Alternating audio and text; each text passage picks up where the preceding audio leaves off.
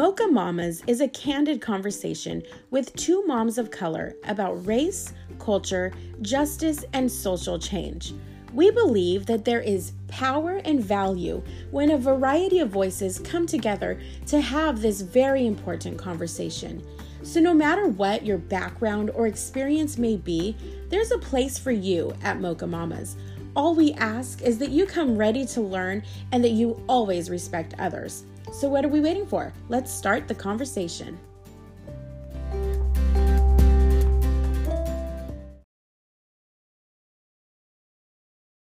Hello, welcome back to Mocha Mamas. I am Inez. I am your host, and I'm here with our co-host, Christy. Hello. And this is our second episode of Mocha Mamas. If you didn't listen to the first one, you can go back and listen to that one. And what we're doing in these first two episodes, in case you didn't catch the first one, is we are doing an introduction really to ourselves as the host so that you can get to know us a little bit as listeners, and we can even get to know each other a little bit better as co-hosts. And you can find out what we're about and why we're doing this Mocha Mamas podcast. And so in the last episode, I did an interview with Christy. And so we're going to turn tables right now. And Christy's going to interview me. Yes, I'm excited because if you listen to the last episode, we kind of talked about the fact that we've never met each other in real life. And so whenever we talk, it's just really basic. We haven't been able to dive deep and get to know each other on a deeper level. So I'm enjoying this. So yeah, I'm excited to get to know you a little bit better, Inez. So let's go ahead and jump into the interview for today's episode. So first of all, tell us a little bit about yourself. What do you do? Tell us about your baby and all about your blog and business. Also, maybe even put a little bit about why you decided to start Mocha Mamas. Okay. Well, I live in California, in Northern California. I often say the good California. Maybe I offended a lot of people. I'm not a SoCal girl. I'll visit. It's cool. But the last time I visited, I was like, it's so dirty here. Like the skies are a little bluer up here. I'll say that. But all I've of never California been to California, so I don't at even know all? if it's really or green or what. Oh my goodness, you gotta come out here. Yeah, so I live in Northern California, and just for anyone that might have a point of reference to California, just about 40-ish miles south of Sacramento, which is the state capital. And so I don't know why I said that, but people might know of Sacramento for that reason. And so, yeah, I was not born here, but I was raised here, born in Southern California, where my parents or my mom at least is from. And they moved us up this way. I have three siblings. I have two siblings. Oh, wow. You gave your mom an extra child. I did. I don't two siblings. There are three of us is what I meant to say. And I'm the youngest of the three. And so we moved up this way when I was 7. So I consider this my home. And because I have small memories of living in Southern California, but not many. And so, and I've mostly I've moved about the Northern California area in my adult life. Did live in Hawaii for a while, and then came back here. I have a son who is 4 years old, and he's a lot of fun. And so, yeah, he is very cute. Thank you. He is. He's adorable. And so, something I did not mention, I'm Latina, Mexican American, third generation ish. It's a little different on either side, but my family has been in the United, we've been here for a while. And so, so I'll share a little bit about that. But my son is triracial, I guess. He's Mexican and Black and Asian. So yes, a lot of people don't realize that. Most people assume he's Black, half Black and half Mexican. Some people don't even assume he is Mexican. Some Right. people are like, is he adopted? No. Right. Yeah. He's all the way brown. So cute. Oh my He gosh. is. He's super brown. Oh, I love it. And I tell him all the time, like, how beautiful it is. I'm sure we'll talk about that more. But Yeah. anyway, he's just, he's so cute. Uh, so anyway, so that's my son. We're living here, and I am a single mom. And yeah, that's I have a blog, fortheloveofmom.org, and that is how I connected with Christy. Mhm. And so I do that, and then in my old life, before being a mom, I was a children's pastor for 14 years. So that was kind of I hate to say profession, it sounds weird, but it was. And so I recently got back into that, or about a year and a half ago, back into church ministry. I did an interim position as a children's pastor at the church we had been attending. And then now I'm starting a new position. By the time this episode comes out, I will be in that position, but as a children's pastor again. So Wow. yeah, That's so awesome. yeah, You so that's definitely have that about you. Like you're able to connect with kids. Like, okay, so Inez, she also has like this Facebook group for Christian moms, and she's always sharing these uh, like really amazing like little things that you can do with your kids. So I can definitely see that that is your calling. Oh, thank you. I really love it. And so I'm excited to I missed it, and I've been doing it a little bit, over the past year and a half, but Yeah. I'm just excited to get back in to a Yay. little bit more of a permanent situation. And yeah, I'm excited. So that's me. One thing I guess I should mention that pertains to this podcast, and I know I already knew that my interview was going to go way longer than yours. So for those of you that maybe listen to the first one, are like, oh, yay, a nice short podcast. No, not at all. I'm pretty sure I'm already like almost half. Girl, Anyway, go okay. ahead. So what was I gonna say? Yeah, like I mentioned, I am Latina. I grew up, but my upbringing, like I did not grow up with. I don't like to say it this way. I'm trying to learn how to reframe it. I had culture, but not in the sense of maybe what I thought it was supposed to be, or what other people more Mhm. so thought it should be as a Mexican American. So I grew up in predominantly white neighborhoods, white church. Mhm. Did not be. I remember when I was like, I don't know how old I was, like middle school age. I went Yeah. with my sister. Yeah, because my sister was already in high school. It was a high school friend of hers. Her friend's younger brother was playing in a basketball tournament. And so we went, and it was kind of like on another side of town that we didn't typically go to. And we walked in, and it was all Mexicans. Like there was maybe 5 white people there, maybe. And I had one of my cousins with me who's from my dad's side of the family, and they are very much more like immersed in Mexican Mhm. culture and than we were or are. And we walked in, and I was like, I didn't say it, but I thought it. I've never seen so many Mexicans in one Oh, place wow. in my whole life. Like I was shocked. And then my cousin goes, "Man, I never seen so many white people in one place at one time." And I was like, "What?" Like it's just, but so, and I know that will probably come out in our conversations Yeah. in the podcast of like, it was a very different experience that I had, even versus like my own cousins on one side of my family. Um, so yeah, I grew up, just not we made tamales for Christmas and all that. We definitely have pieces of that culture, but yeah, we were much more raised around predominantly white people, and yeah, that. Mhm. So I didn't realize until now in this past year or so, past year, 2019, I feel like I took a course in racism, and like, so I read so many books and watched so many Yeah. videos, and I still am learning. I don't know a whole lot. I'm still learning so much, but I realized in that because I would always say like, oh, I never really experienced racism or anything like that. I could think of like one or two interactions that I was uncomfortable with. Mm-hmm.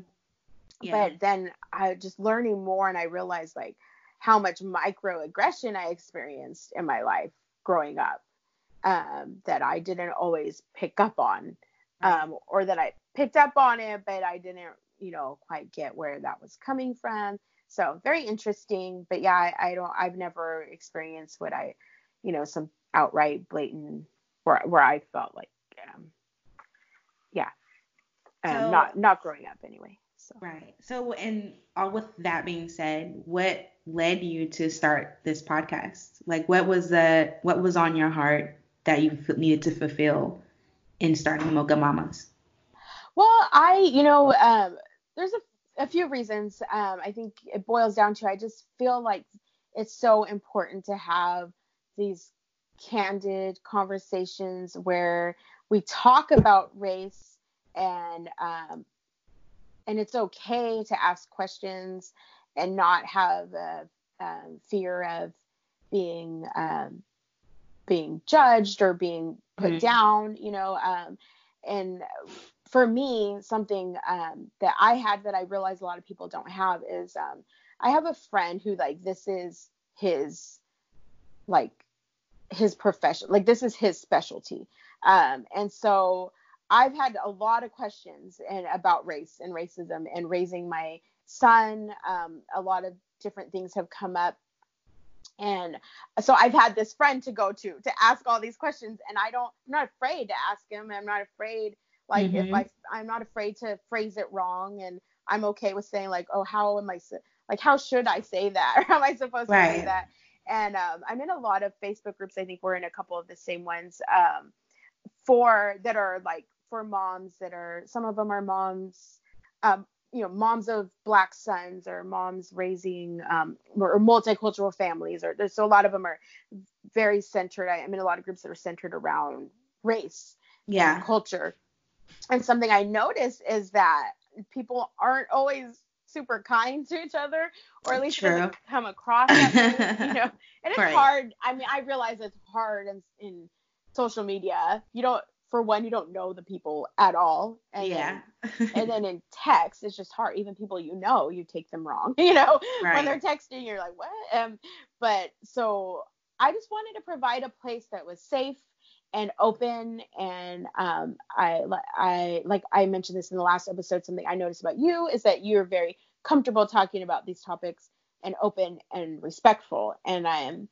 And so I wanted to provide a place where we just talk about all these things that people are wondering, but maybe they don't want to Right. ask, Right. because they're afraid of being attacked. And I've felt that way too. Sometimes I'm like, oh, I'm not going to ask in that group. Like, I'm a lurker really in mostly all of them, because I'm afraid. But Yeah. I have this other outlet. I have this other place, this friend that I can go to and get those questions asked. And sometimes I break rules and send screenshots, like, which is terrible. But so yeah, I have that, and I wanted to be that to other moms that don't, because I think it's so important. Absolutely. So what do you hope ultimately that the listeners of Mocha Mamas will gain from the podcast? I hope a lot of things, but I hope that they will gain perspective, and to be able to hear from someone else's side of the story, and to gain a more understanding, maybe, because we are in such a crazy, crazy time right now, and Right. related to these, and it's like everybody has their guard up. And so I think I would love to see those walls, those guards come down. And maybe that was not the right choice of word, but I'd like to see those guards come down, and where people can just feel comfortable learning and asking questions. And I want them to gain information and knowledge and understanding, and broaden their worldview, I guess, really. And as moms, I think that's really important for us to, just to gain tools in raising their kids, whether it's as a white woman raising white children, to, or as a woman of color raising children of color, whatever it is, it's for all of us. And I hope that we all can gain some tools to help us raise awesome kids that aren't, perpetuating this. Exactly. I think that's the key right there. So I'm excited about this whole thing. So I'm really glad that you created this platform for us to have these conversations. Thank you. And I'm so happy that you've joined me, and I'm looking forward to it. And thank you to everyone who's listened today. And we will be back with some other, we've got lots of really great topics lined up for you. So. Yay, I'm super excited for those because I can't wait to talk about some of these things. Me either. Yes. And if you're listening and you have some questions, please email us and let us know, or hit us up on social media. We'll have all that information in the show notes, and we'd love to answer your questions, or cover any topics that you have in mind. So thank you, Christy. This was fun. Yes, super fun. All right. And we'll catch you guys in the next episode. Bye-bye. Bye.